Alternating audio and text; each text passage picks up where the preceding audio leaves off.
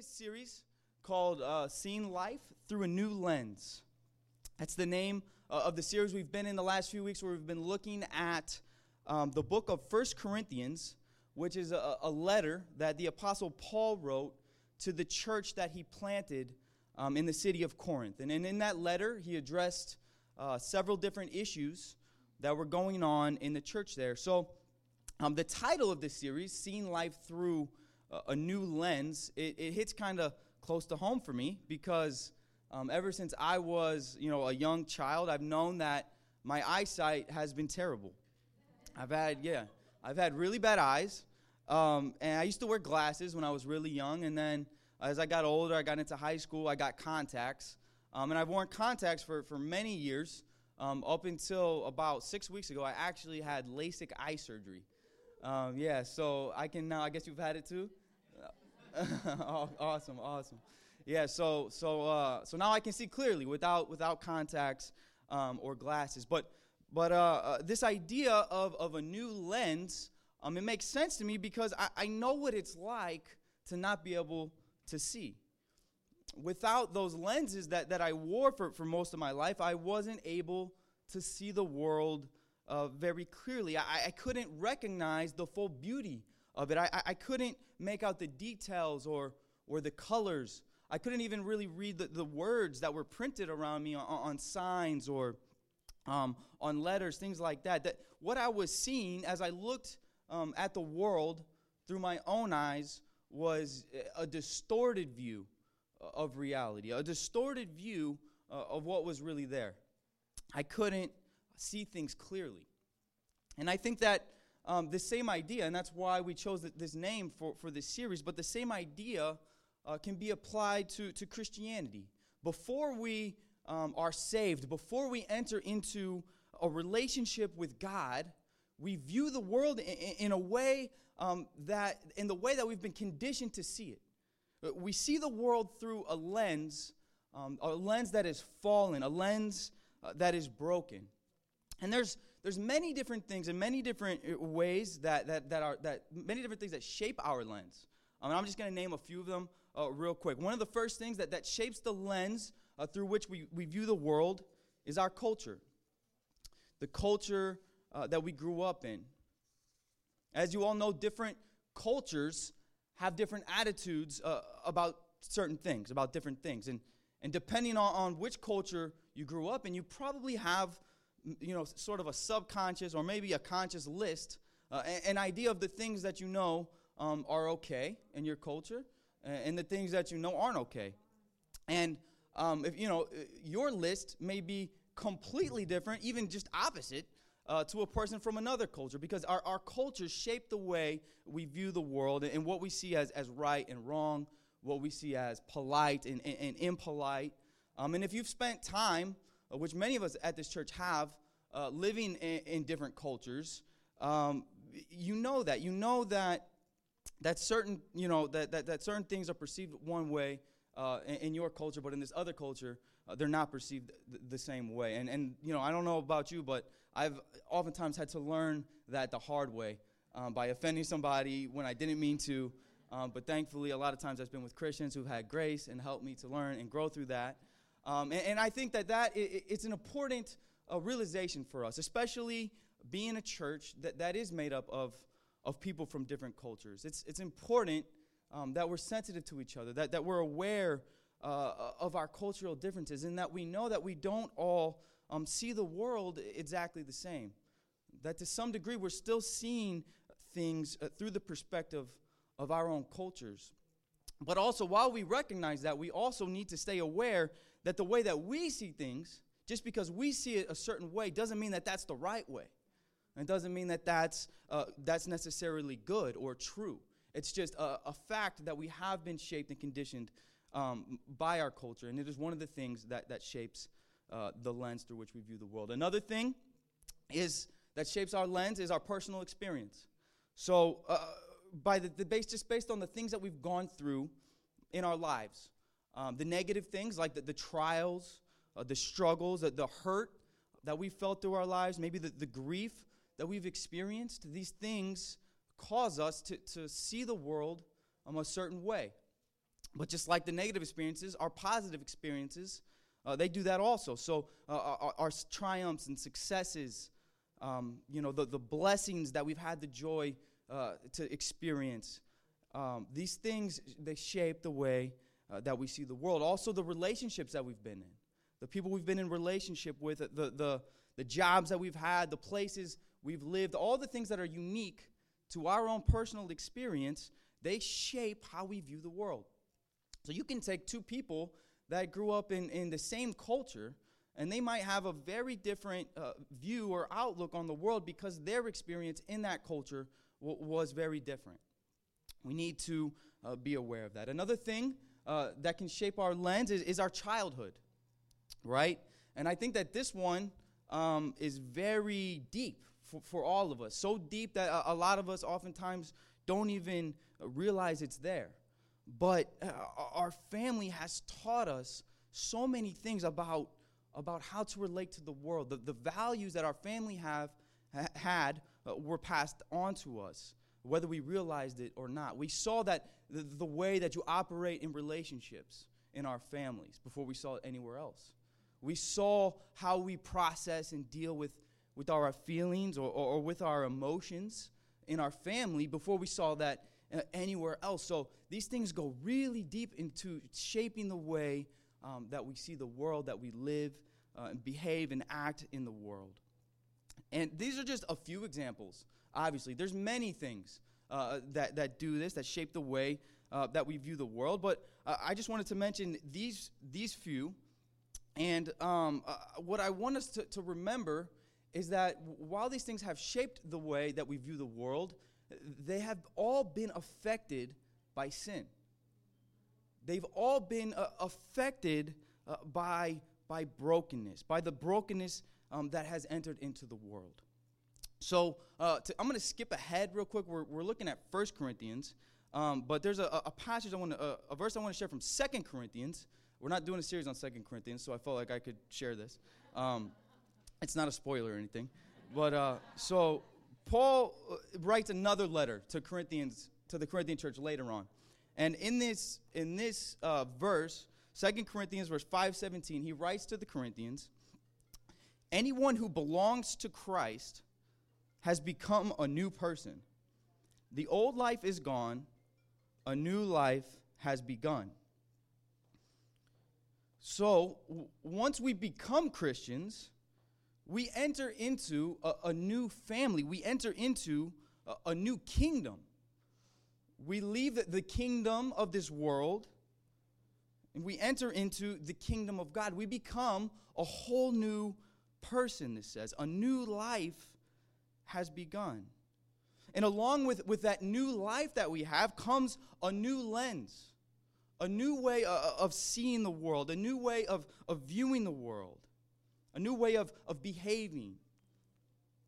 And when we live this out, when we live our lives both as individuals and when we operate as a church community in the world, looking at the world and viewing everything through this lens, then the way that we live is no longer a reflection of those things I mentioned before, of our culture or our childhood or our experience, our personal experiences, but it's a testimony. It becomes a testimony to the power of God, to the power of God's grace, to bring healing, to bring restoration, to bring wholeness.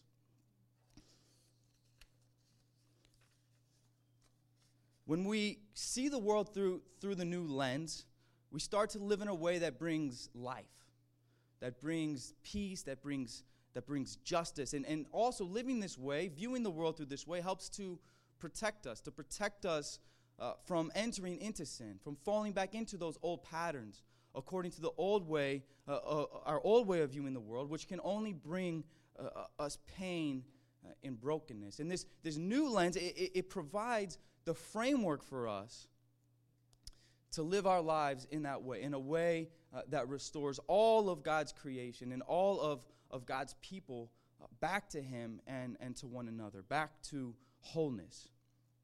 And that essentially is what this letter is about, the letter of 1 Corinthians. Paul, he planted this church in the city of Corinth, and then a year and a half later, he gets word that the people there aren't living their lives according to the gospel. They're not living out this new way. He hears about all these different things that were going on, all these issues that were doing damage to the church. They were doing damage to the reputation of Christianity in the city. And because the church was not seeing the world through the lens of the gospel. Their behavior, the ways they were living their lives, the way they were functioning as a church body, it had reverted back to the ways that they lived before they were Christians. They weren't reflecting this good news. They weren't reflecting the kingdom of God.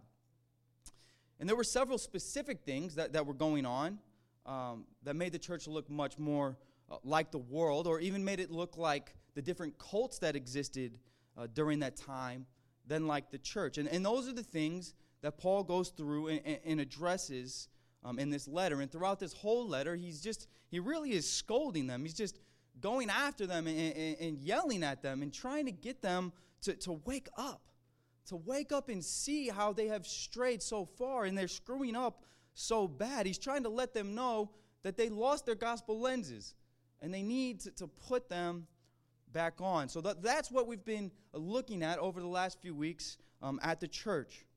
We've been looking at these different issues, and we've had sermons each of the last 3 weeks on these different issues. We started out talking about how they were struggling with division in their church over leadership. And then after that, we looked at how they were really struggling to maintain sexual integrity in the church. And then last week, we learned about how they were arguing and not knowing when to exercise their personal freedoms without causing one another to sin. And there was a lot of disagreement and tension over each of these issues. And if you want to hear more about any of those topics that Paul covers, you can go and listen to the sermons online on our website at everydaycc.com. If any of you didn't know, every sermon is recorded, is recorded, and we put it up on the website. So you can go back and listen to any of that stuff at any time. And I recommend listening to those messages. They're powerful messages. So now today, in 1 Corinthians 11 through 14, the next issue that Paul addresses is the church gathering. There were things that the Corinthians were doing when they gathered together as a church that were not a good representation of the kingdom of God, but were a reflection of the world around them. The culture around them had greatly influenced and affected the way that they were doing church. And there were 4 different things in this section, 4 specific things that Paul addresses regarding the church gathering. So if you open your Bibles or to this section of Scripture in 1 Corinthians chapter 11, the first section there's some verses that might make you feel uncomfortable. And yeah, Larry's laughing because he read this recently too.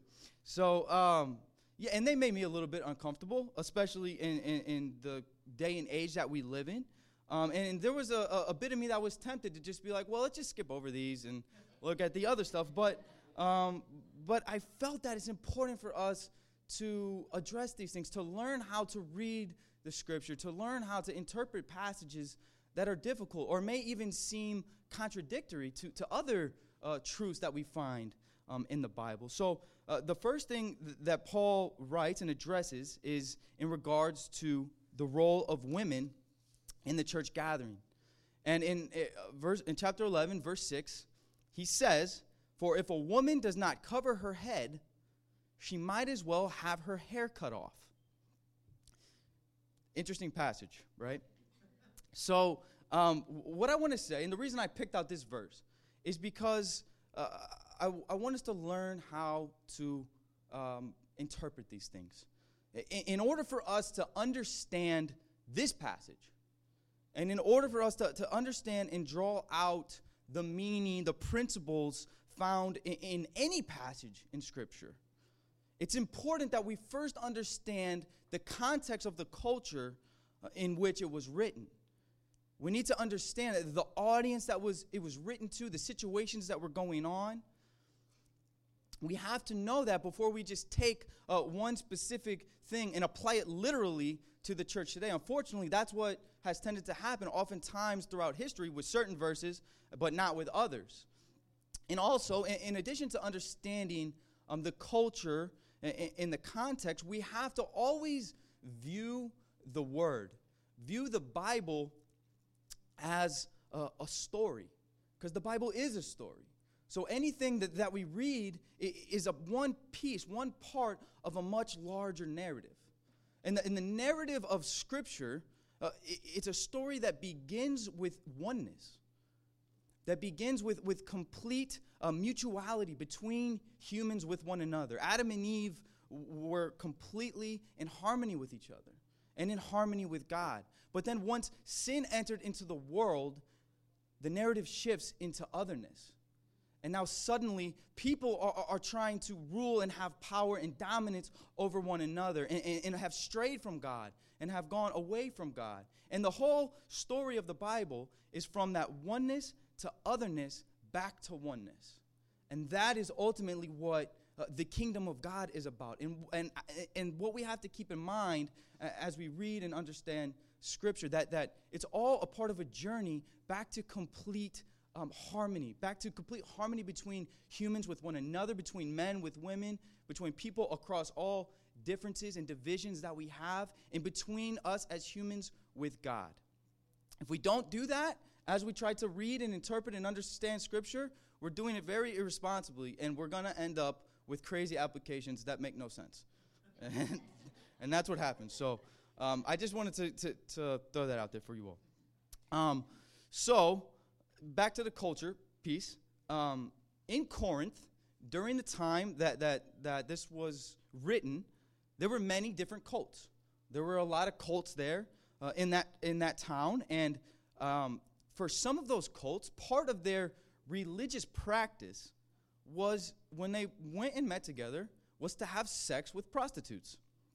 That's weird, but that's what they did. Now, I don't think there's anything wrong with wearing your hair down, especially in our culture. But in those times, that was the way that prostitutes would dress in order to set themselves apart from the way everyone else dressed. It was not common for the people to wear their hair down. So now, this is my assumption. My assumption and my belief is that the women in the church in Corinth, they came to the conclusion through Paul's teaching and preaching when he planted the church there, that they were free in Christ. That's one of Paul's main messages, and that they didn't have to submit to the cultural norms, and they could wear their hair however they wanted, even the way prostitutes did. And I think that was true. I think they had that freedom, and that in and of itself was not wrong. They didn't do anything wrong there. But what that was doing was communicating to non-Christians, to people who weren't a part of the body and didn't understand God's grace, that they were prostitutes. So people were watching the Corinthian Christians go in to have church, and they were thinking that there were prostitutes going into the church, and that a part of Christian gathering and Christian worship was for everyone to have sex with each other. Now, I think that communicates the ethic that's contradictory to the Christian ethic, that we're supposed to live our lives in a way that we have integrity in our approach to sex, that we don't live sexually open lives.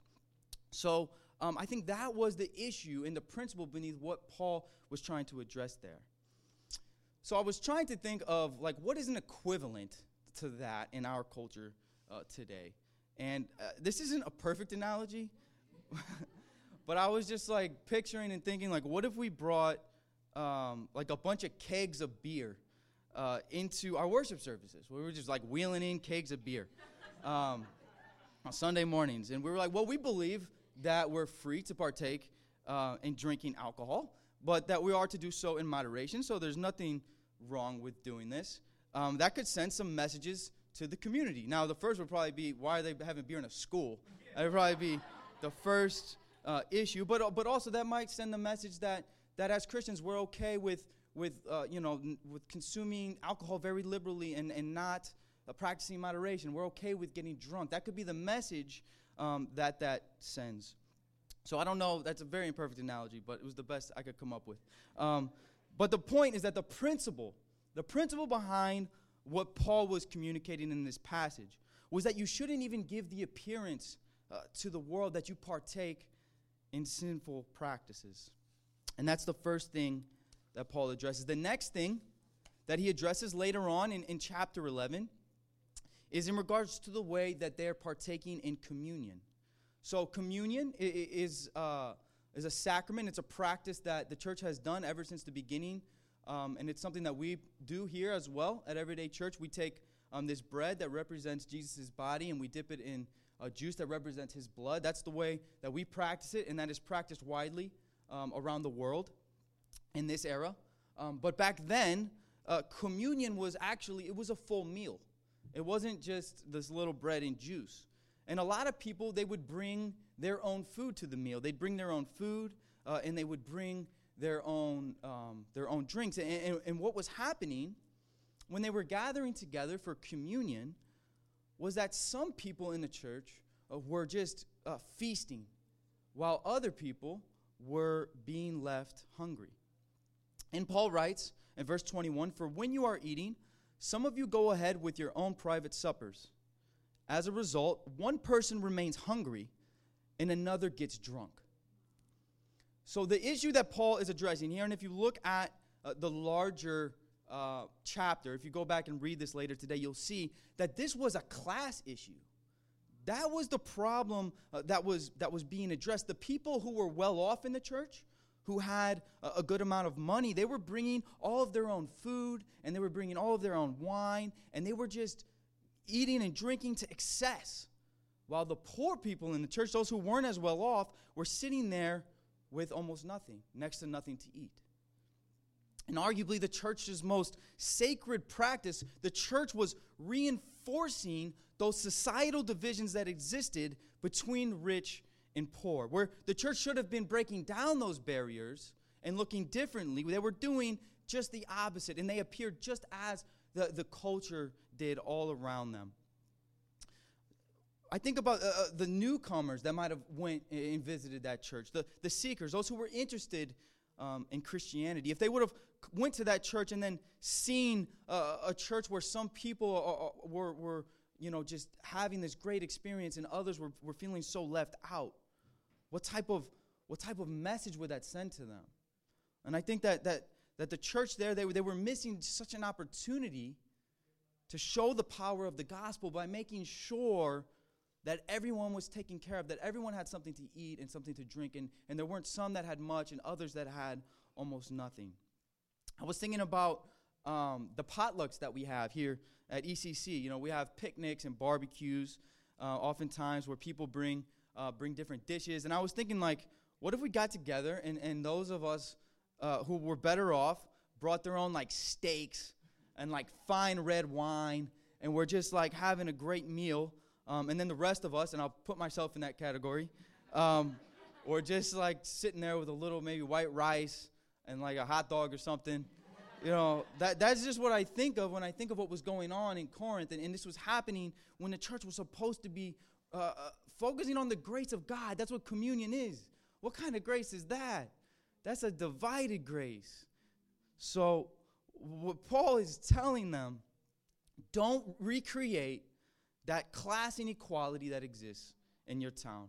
Don't recreate those divisions that exist in your town and in your society in the church. The next thing that Paul addresses about the gathering is that every person is important, and all gifts matter to God. As you look at this larger section of Scripture in the next chapter, in chapter 12, you see that some people were getting very prideful about the gifts that they had, and they brought to the table the things that they offered to the church, the way that the roles that they were playing. They started to think, one person was thinking they were superior than another. People were trying to out-spiritualize each other. And Paul writes to them, just as a body, though one, has many parts, but all its many parts form one body, so it is with Christ. He gives them this image of a body to let them know and to let them see how everyone in the church is mutually dependent on one another. Every person is important, and he's telling them you shouldn't be comparing yourselves. One of you isn't better than anyone else. You're acting just like the world. That's what happens in the world. Everyone's trying to get one up on each other and outdo each other, and it's all competition. But in the church, it's supposed to be different. We're supposed to be like a body where we value the role in the gifts and the talents of every person. We need to work together. He doesn't say this explicitly, but I believe that it's implied in this passage that all of us have a role to play as well. That none of us should be sitting on the sidelines. But if you consider yourself a Christian, if you consider, then you're a part of the body. Then you are a part of making the whole body function. And you should be looking for the opportunities to serve, to offer the gifts and talents and the things that you have to build up the church and to build up God's kingdom. The church isn't just to be led by the preacher or the speaker, but all of us have a role to play. And if all of us aren't fulfilling our role, then the body is going to struggle.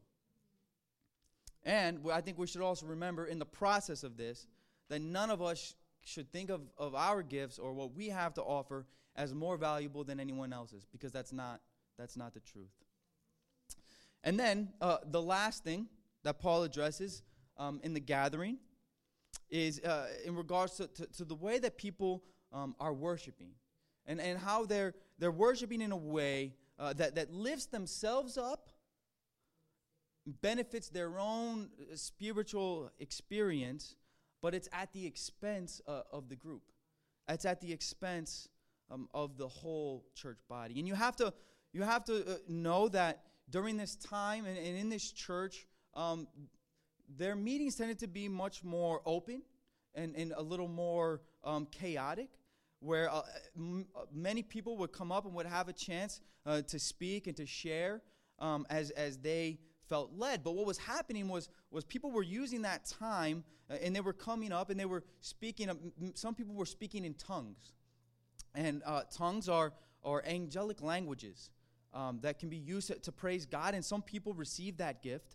But they were coming up and they were speaking in tongues. They were doing this. They were praising God, but no one could understand what was being said. There was no one interpreting the spiritual gift that was being exercised. So that person was up front connecting with God, and it was amazing. But the whole church was just there like not knowing what was being said. So it was not beneficial to the whole group. It was taking away from that, the purpose of the worship space. In chapter 14, verse 26, Paul writes, "When you come together, each of you has a hymn or a word of instruction, a revelation, a tongue, or an interpretation. Everything must be done so that the church may be built up." So people aren't supposed, he's telling them, don't just go up there and speak and share and do all this to make yourself feel good if it's not beneficial to the whole church. You need to make sure that the church has a way to learn and to grow and to connect with God through the words that you're going up and sharing. He wanted them to make sure that they were putting the community and the body of believers ahead of just their own personal experience with God. So, to recap, the 4 things that he addresses in this section regarding the gathering. Don't give the appearance that you partake in sinful practices. Don't replicate the divisions that exist in society, and specifically the class inequality.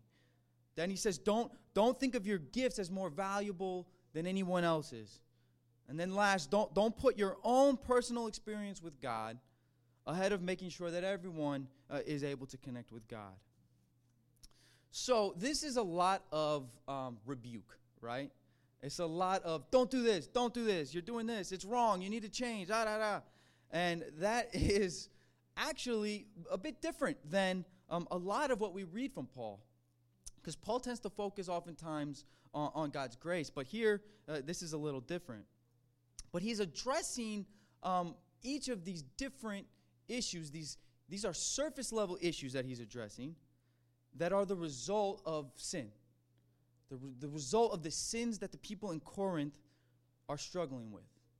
The sins of pride and the sin of selfishness.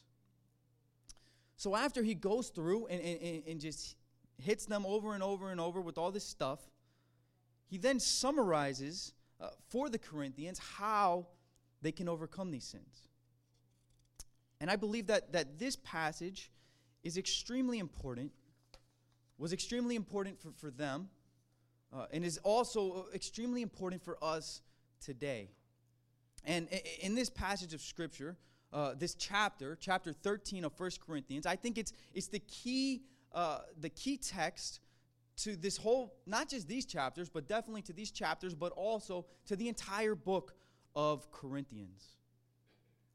In chapter 13, verses 1 through 3, Paul writes, "If I speak in the tongues of men or of angels, but do not have love, I am only a resounding gong or a clanging cymbal. If I have the gift of prophecy and can fathom all mysteries and all knowledge, and if I have a faith that can move mountains, but do not have love, I am nothing. If I give all I possess to the poor and give over my body to hardship that I may boast, but do not have love, I gain nothing." This is the key. This is the key for the Corinthians to overcome their sin. This is the key for the church to begin living as a new community who sees the world through a new lens. And that lens is love. That is the new lens that we put on, and that is the message of the gospel. That God so loved the world that he sent us his one and only Son. We are called to love one another, to love each other more than we love ourselves. More than we love to express our own freedoms, more than we love to exercise our gifts, more than we love to even indulge in the blessings that God has given us. Because everything that we have, everything that we do, even when we do good things, even our faith itself means nothing, Paul writes to the Corinthians, if we don't have love. So as I was preparing for this message, I was praying and I was asking God to show me how might these scriptures apply to me personally and to my own life. And as I was reflecting on that and praying, I started to realize that much like the Corinthians, I too also struggle with pride. Because I live out my faith the way I do, because I live out my beliefs in my life and the way that I operate in the church, the way that I do, I realize that I start to, at times, look down on other Christians. I start to judge others. I start to look at others and compare myself to them. And when I do that, that makes me feel better about myself. It makes me feel more spiritual or more holy, which is the very thing that Paul rebuked the Corinthians for. And as I was thinking about this, as I was reflecting on this, I was like, man, that is not love. That's not love at all. That's pride. You know, it doesn't mean that we shouldn't be aware of the different issues that exist in the church across our country and across the world.